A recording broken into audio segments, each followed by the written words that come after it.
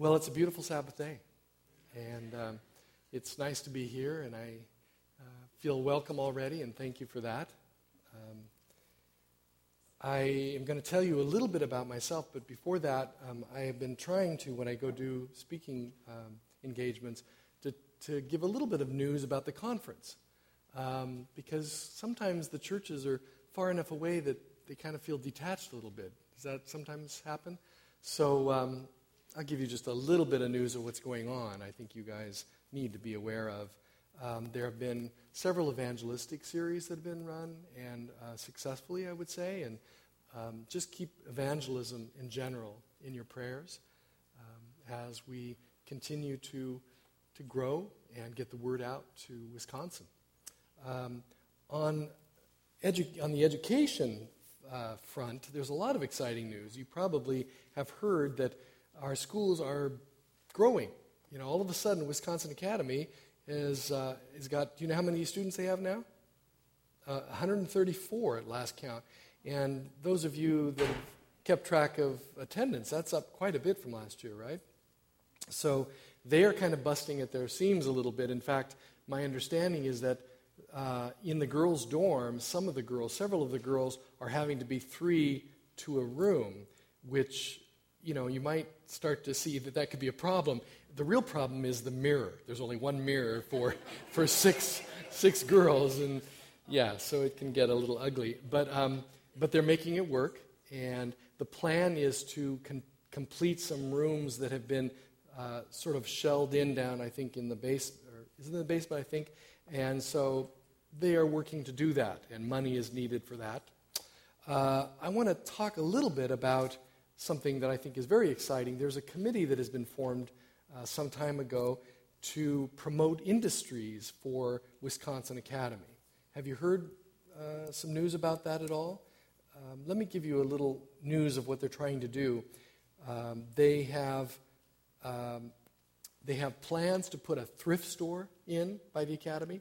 And actually, they did some demographic studies that indicated that was one of the biggest needs for that area, was a thrift store. So isn't that amazing how God already knew that? We need a thrift store there. So that is the old Harris Pine Mills. That is their plan. So we're working on making that happen. But there's other plans afoot.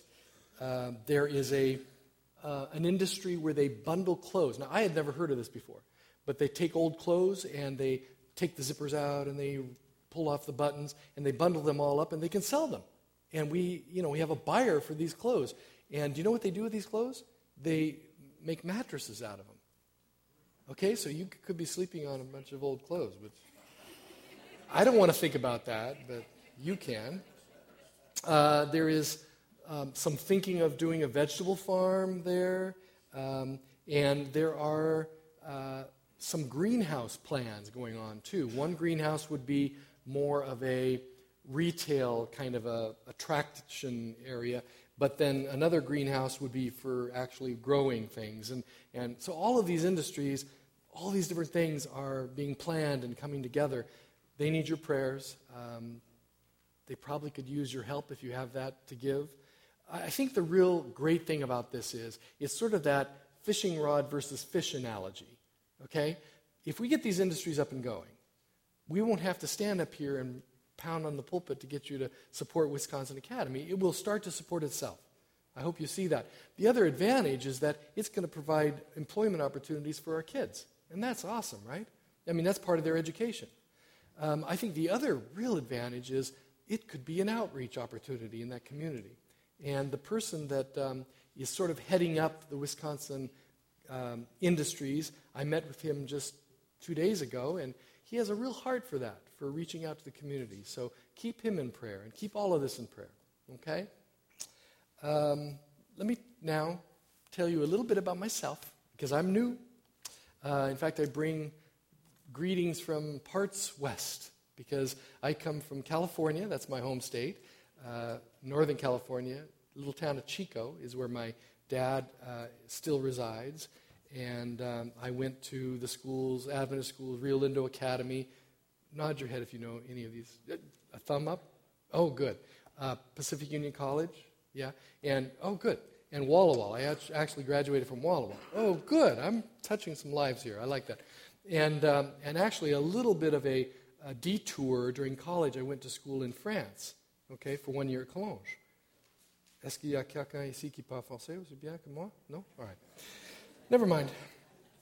But then after that, I went to Boise, okay? My wife and I moved up to Boise, and that's kind of a long story, but it might be appropriate for me to tell you here, it's a little bit of a confession, I am not an ordained minister, okay? Thank you. I know it's okay. I come from the business world, and this is breaking the norm a little bit for the conference to hire somebody that doesn't have their ministerial degree. Because normally the position that I hold is sort of a, how do I say this? Well, it's a really wonderful place for people that are tired of being pastors to kind of move into and be pastors now, or not really be pastors. But I have a business degree, and I've spent years in the retail and wholesale mortgage industry. Don't hate me for that. And also in healthcare. I worked in our Adventist healthcare system in Denver for several years. Lived in Denver for 19 years. So don't hate me for the fact that I'm a Denver Broncos fan. Okay? Okay, I'm sorry. I like the Packers second best. But I do have a heart for ministry, because even though hopefully this will inspire some of you out there that aren't ordained ministers. You can still be a minister. And you can still stand up here and do this if you want to. God has opened this door for me, and I'm very grateful for that. My job is, I'm the director of Trust Services and Planned Giving, and you probably know what that means, and stewardship and religious liberty, and I have some corporate responsibilities. I'm really here, and my sermon is going to be about stewardship, okay? But I'm not a real trained pastor, so that means I get a little nervous. So I've carefully come up with some strategies for alleviating that nervousness. One of them is you're supposed to tell a joke when you first start out. It's kind of an icebreaker, and it takes away the nerves. So I have a joke for you. Is anybody here 90 years old or above? Oh, good. Then you won't be offended by this joke. There were 3 sisters that lived together, 92, 94, and 96, living in a house together. And one night, the 96-year-old draws a bath upstairs. And she puts her foot in and pauses, and she yells down the stairs, "Was I getting in or out of the bath?" Well, her 94-year-old sister, the middle sister, was downstairs. She shakes her head a little bit. She yells up the stairs. She goes, "I'm going to come up and help you." And she starts up the stairs, and she gets about halfway up the stairs, and she stops. And she goes, "Was I going up the stairs or down the stairs?" Well, the youngster, the 92-year-old, is sitting at the kitchen table, and she is really shaking her head. And she goes, "I sure hope I never get that forgetful." And just for good measure, she knocks on the wooden table. And she yells on up the stairs. And she goes, "I'm going to come up and help both of you as soon as I answer the door." So, yeah. Let's really just pray that Jesus will come before any of us get to 92, 94, 97. But the other thing I do to kind of alleviate the nerves is I like to sing a song. If that's okay, I'm going to grab my guitar and I'm going to sing a song, and then I promise I'm going to really talk, okay?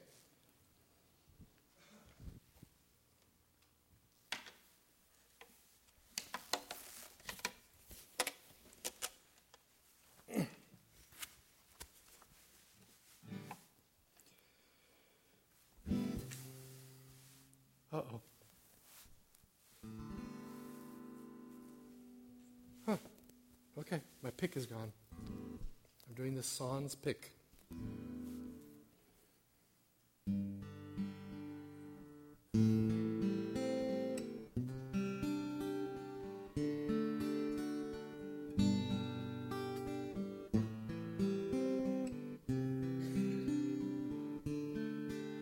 Sweet Jesus, my Savior, you are my faithful friend. You made me, you know me, you've seen my every sin, and my soul is amazed by this gift of your grace and these arms that take me in. Sweet Jesus, my Savior, you are my faithful friend.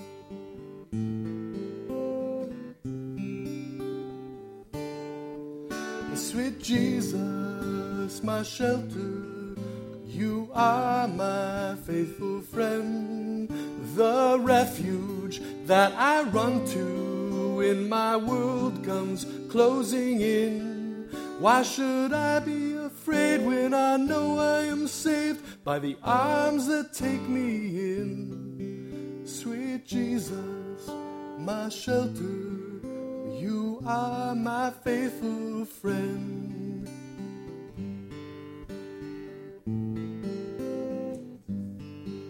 Oh yeah,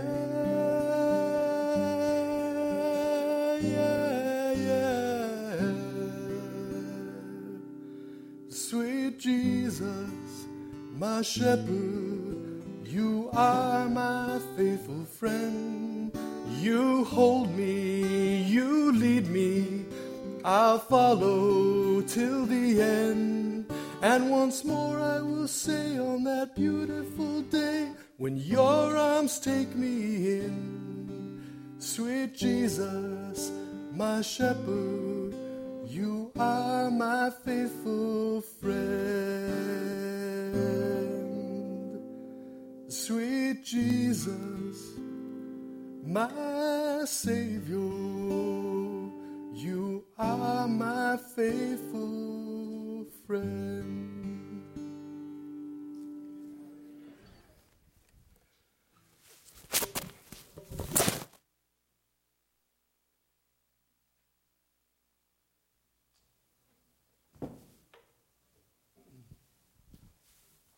Okay, now I think I dropped my mic. It's on my back. Okay. God. I'm very technically challenged.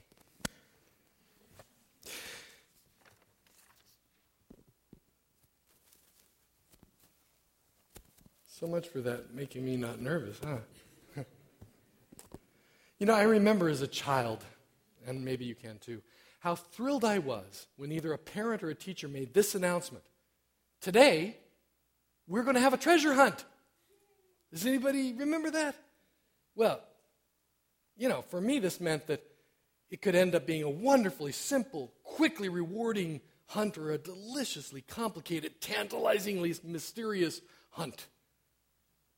In fact, if I ponder the notion of a treasure hunt, it quickly conjures up images from Robert Louis Stevenson's Treasure Island.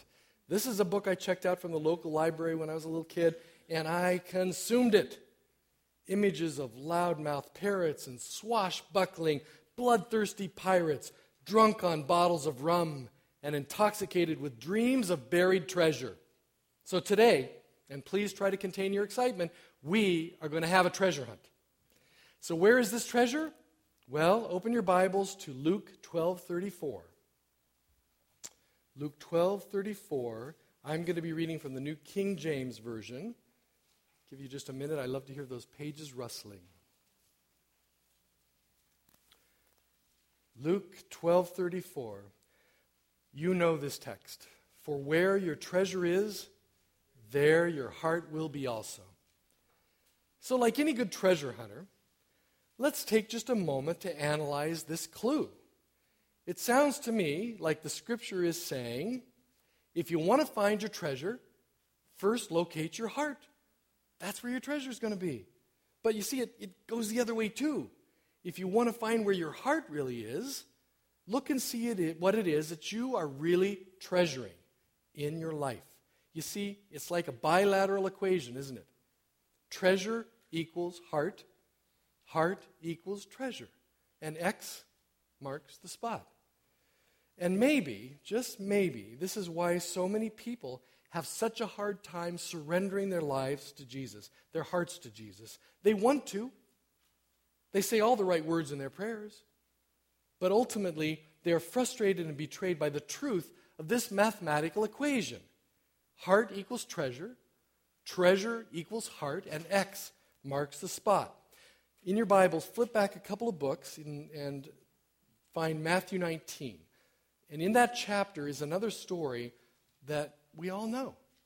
Okay, we all know the story of the rich young ruler right there in Matthew 19. But like a lot of biblical stories, there are truths below the surface, just like buried treasure. Okay, as you kind of are finding that story and you're looking through that. You know, I don't believe that Jesus was really asking for the rich young ruler to surrender all of his worldly accumulations. No. Ultimately, what was he asking the young man to surrender? His heart. That's right. But what did Jesus know? He knew that the man's heart was all wrapped up in his stuff. The Message Bible translates Matthew 19:22 this way. Crestfallen, he, the young man, walked away. He was holding on tight to a lot of things, and he couldn't bear to let go. You know, don't we generally refer to this man as the rich young ruler? That's we find this story and go, yeah, the story of the rich young ruler, right? Why do we call him the rich young ruler? Why don't we call him the foolish young ruler? You know, if his walking away constituted a lifetime rejection of Jesus and his kingdom, and we see him on the outside of the New Jerusalem, will we consider him to be rich then? Will we think of him as particularly smart then? Will any of you want to trade places with him? Well, let's get back to our treasure hunt, okay? Usually in the Treasure Island genre of stories, those of you that admit to reading this book, there was one pirate who stood out as the really diabolical character, right? I mean, he was the one who knew all about the treasure. Oh, yeah. He knew where it was buried, and of course, he didn't want any of the others to find it. Oh, he was murderous and sneaky and had no heart at all. Well, who does that remind us of? That sounds like a pretty good description of Satan, doesn't it? Satan, the evil pirate. Anyway, this ultra-bad pirate would do everything he could to keep would-be treasure hunters from even getting in the hunt. Yeah, if they were continually drunk on rum, for instance, they posed little threat to ever finding the buried treasure. Well, there's a parallel here. There's a definite parallel. Satan doesn't really have to worry about us finding the treasure when we're distracted with our own selfish needs. Instead of being drunk on rum like those swashbuckling pirates, we're drunk on self. We're not even in the hunt. We're neutralized. Sadly, and this is really sad, we often have a very false perception of our own condition, don't we? This is what we're likely to say. Well, why do I need to go hunt for buried treasure? Look at me. I got everything I need. What does God say about that attitude? Revelation 3:17 has a pretty good response for this self-absorbed spiritual arrogance. You know this text. You say I am rich. I have everything I want. I don't need a thing. And you don't realize that you are wretched, miserable, poor, blind, and naked. That's your real condition, but you think you got it all. So you're not hunting for the treasure. You know, maybe the problem is that even though we totally are ready to hunt for that priceless treasure, we're ready. Okay? We got our flashlights. We got all the gear. We have the wrong treasure map. Does that ever happen? The enthusiasm and commitment is there, but we're looking in the wrong place. Well, this was another common occurrence in Treasure Island. The crafty and evil pirate, that guy, he would give all the other pirates the wrong map, right? So the duped buccaneers would follow the instructions carefully, mark off all the right number of paces from the coconut palm tree, right? Get their shovel out and dig, and yeah, we're going to be rich, clunk. They'd find a box, they'd pull it up. What would be in the box? Sand, the bones of another duped pirate, rotting. Question for you. Why do we let that crafty old evil pirate Satan pawn off on us the wrong map? Well, you could ask, how do we do this? How do we do that? Well, for one thing, Satan distorts the truth about heaven. Okay, stop and think about this for a second. For most people, heaven has become more a cartoon than a reality. Many sophisticated and educated people, like you, can barely stifle a yawn when they contemplate a heaven that has been widely represented as floating on a cloud and strumming a harp. Does that sound like fun to you? But that's what most people think when they think about heaven. That's Satan's doing, isn't it? That's that evil pirate. He wants to give you the wrong map. If he can get you thinking that heaven isn't that great, you're not going to hunt for that treasure anymore, are you? In Billy Joel's popular song from the 70s, and I won't ask anybody to say if they remember this, but the song is Only the Good Die Young, you will find these lyrics. They say there's a heaven for those who will wait. Some say it's better, but I say it ain't. I'd rather laugh with the sinners than cry with the saints. The sinners are much more fun. You know, only the good die young. That message is getting out there. And it's not just in music, right? This not-so-subtle message, add to that the scores of television programs and movies that trivialize heaven. And it's no wonder that so many people today are deceived into believing that eternal life, as represented by heaven, isn't really that much of a reward. My parents have a friend in California that's an atheist, which is something that just boggles my mind. How somebody could choose to be an atheist. I mean, even if you're not sure, I'm not sure, I'm going to choose atheism. Well, if you're not sure, why don't you choose the chance of eternal life? But no. He doesn't think heaven's that great. He even told my parents, I just think there's something very blissful and peaceful about being asleep forever. Wow. Several years ago, a whimsical movie titled Heaven Can Wait told the far-fetched and theologically flawed story of an NFL quarterback that as a result of some bureaucratic error by his guardian angel is whisked up to heaven following an accident. Okay? But he doesn't want to be in heaven. So for the remainder of the movie, he stubbornly negotiates with Mr. Jordan, who clearly represents God, to be allowed to return to earth, albeit in a different body since his had already been cremated before they discovered the mistake.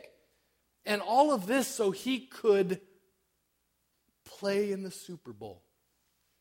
Now, I want you to contrast this sentiment, this value, with the words of Ellen White, who at the age of 17 was given her first vision, which involves scenes of heaven.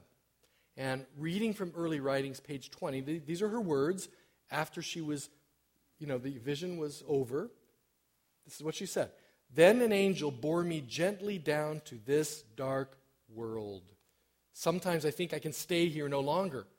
All things of earth look dreary, so dreary. I feel very lonely here, for I have seen a better land. Oh, that I had wings like a dove. Then would I fly away and be at rest. After I came out of vision, everything looked changed. A gloom was spread over all that I beheld. Oh, how dark this world looked to me. I wept when I found myself here and felt homesick. This was one vision of heaven. Now, this sounds like someone who has the right map. This sounds like someone who knows where X is. Her treasure wasn't the Super Bowl or anything on this earth. X marks the spot where her treasure in her heart could be found. Now, I wish I could say that the enemy, that evil pirate, is satisfied with essentially making a parody of heaven. He isn't. No, he's got another strategy too. And it's ingenious. He makes heaven look blah and boring. And what does he do next? He makes the earth look wonderful. Right? What a great strategy. Yeah, this is the knockout punch. This completely deceptive and utterly ruthless campaign has been going on for centuries. The embellishment of the earth and its attributes.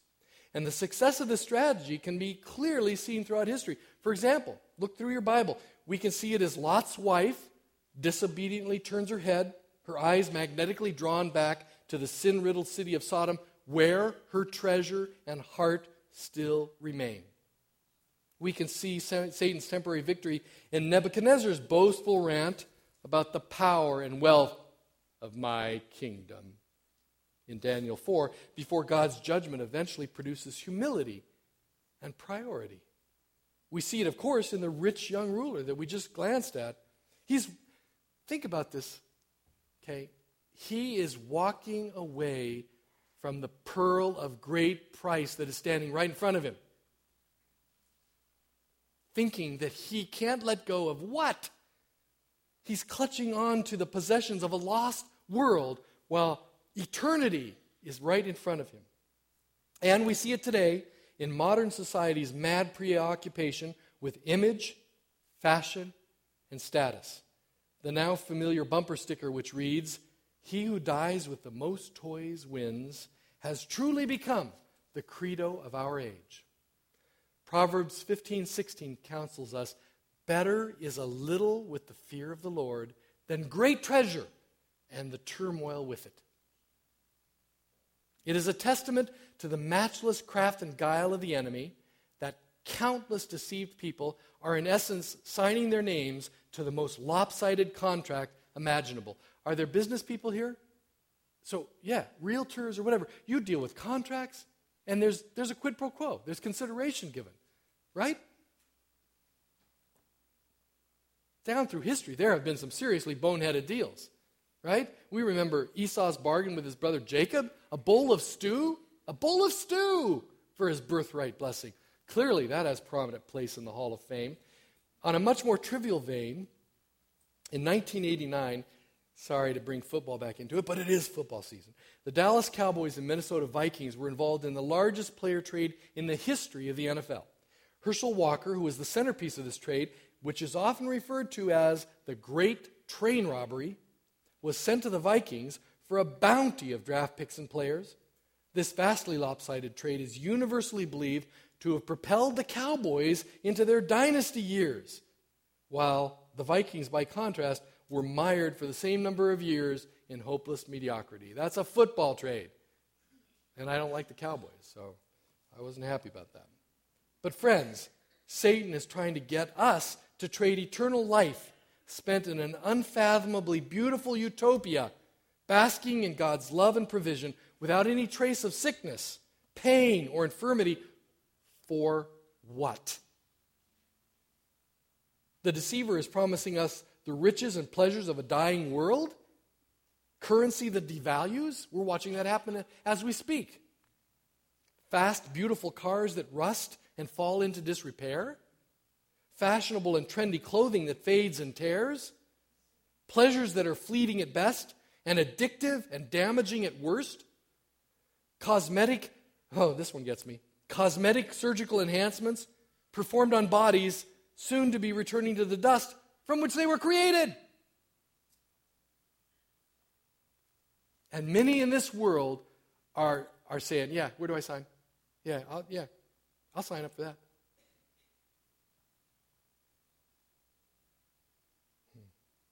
Read what the prophet Isaiah says in Isaiah 51, verse 6. "Lift up your eyes to the heavens. Look at the earth beneath. The heavens will vanish like smoke. The earth will wear out like a garment, and its inhabitants die like flies. But my salvation will last forever. My righteousness will never fail." Friends, we need to be aware that the brainwashing is subtle, and the Kool-Aid that we are being asked to imbibe appears both delicious and quenching. It took the wisest man in the whole world a lifetime to discover that the gratification of this world, in spite of its initial lure, is ultimately what? Meaningless. Meaningless. Read about that in Ecclesiastes. We should echo the prayer of the psalmist in Psalms 119:36. "Give me an eagerness for your laws rather than a love for money. Turn my eyes from worthless things and give me life through your word." I don't know. When's the last time you prayed for a eagerness for God's laws? I haven't done that lately. We pray for things. We pray for stuff. Most of our prayers are about stuff.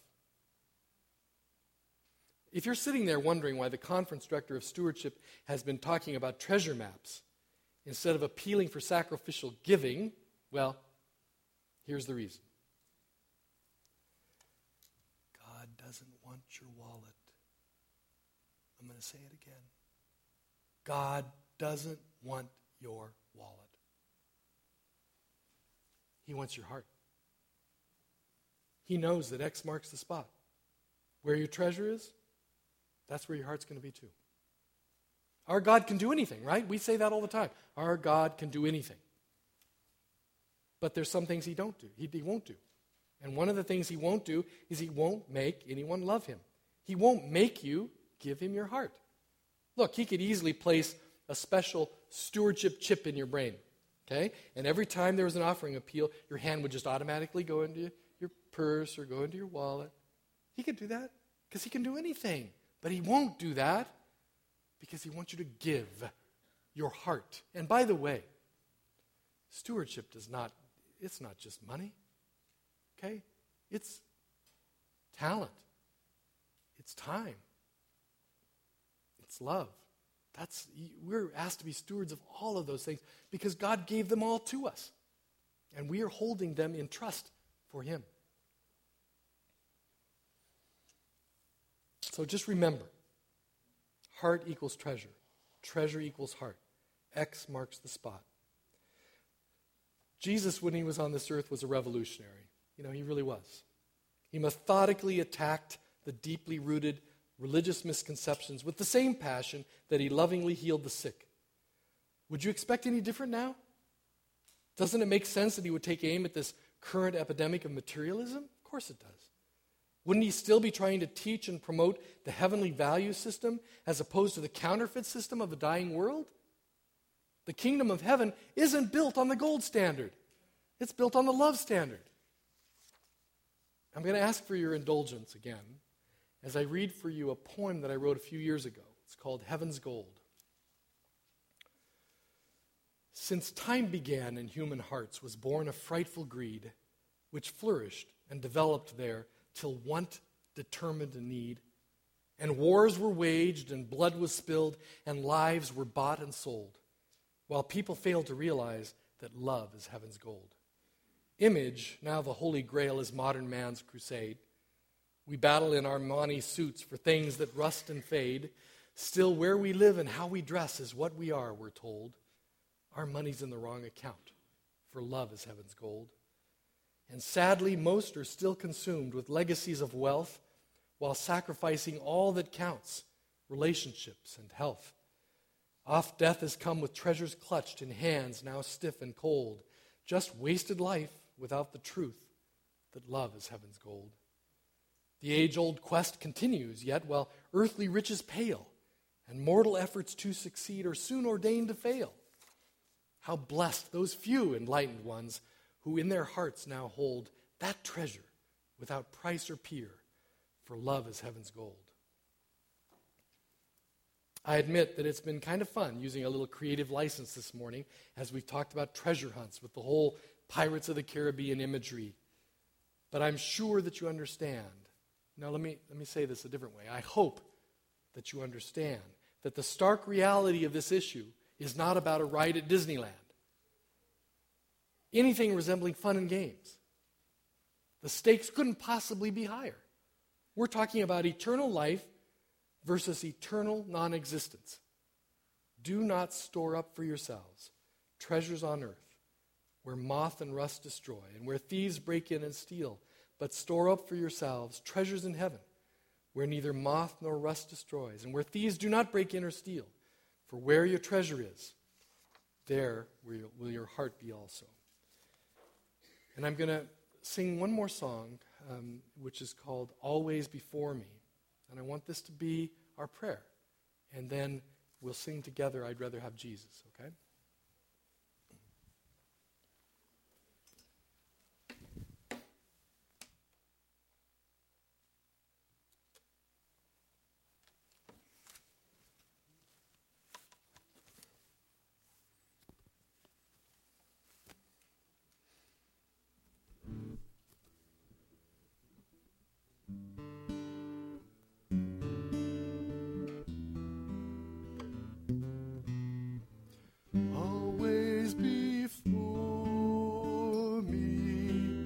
I set you, O Lord, always before me to love.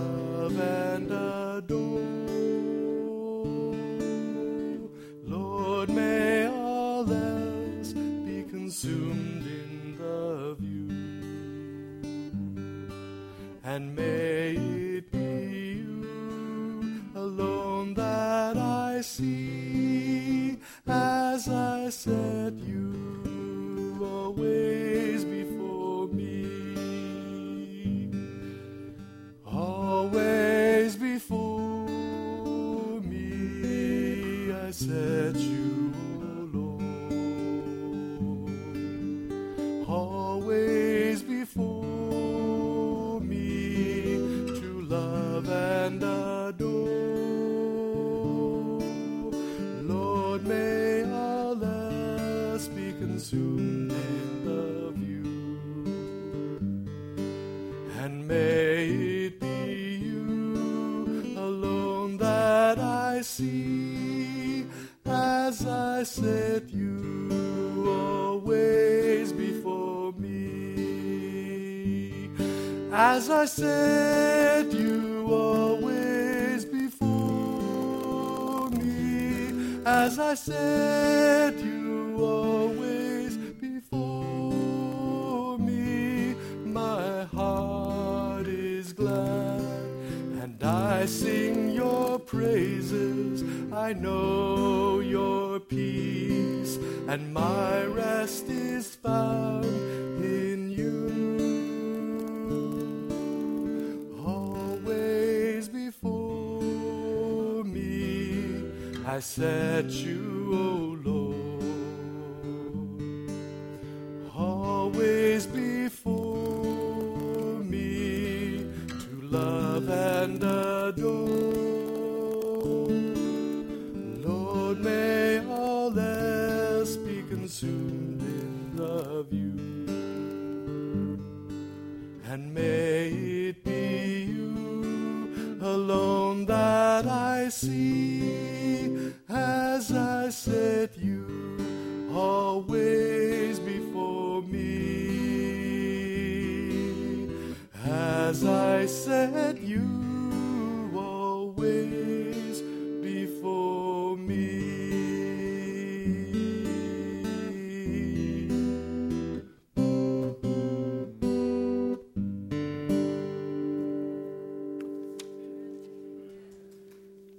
But we get distracted, so distracted by this earth, by its phony pleasures and its stuff. And Lord, I don't think we're strong enough to fight against that without you. So we ask for your Holy Spirit to just change us, change what we value.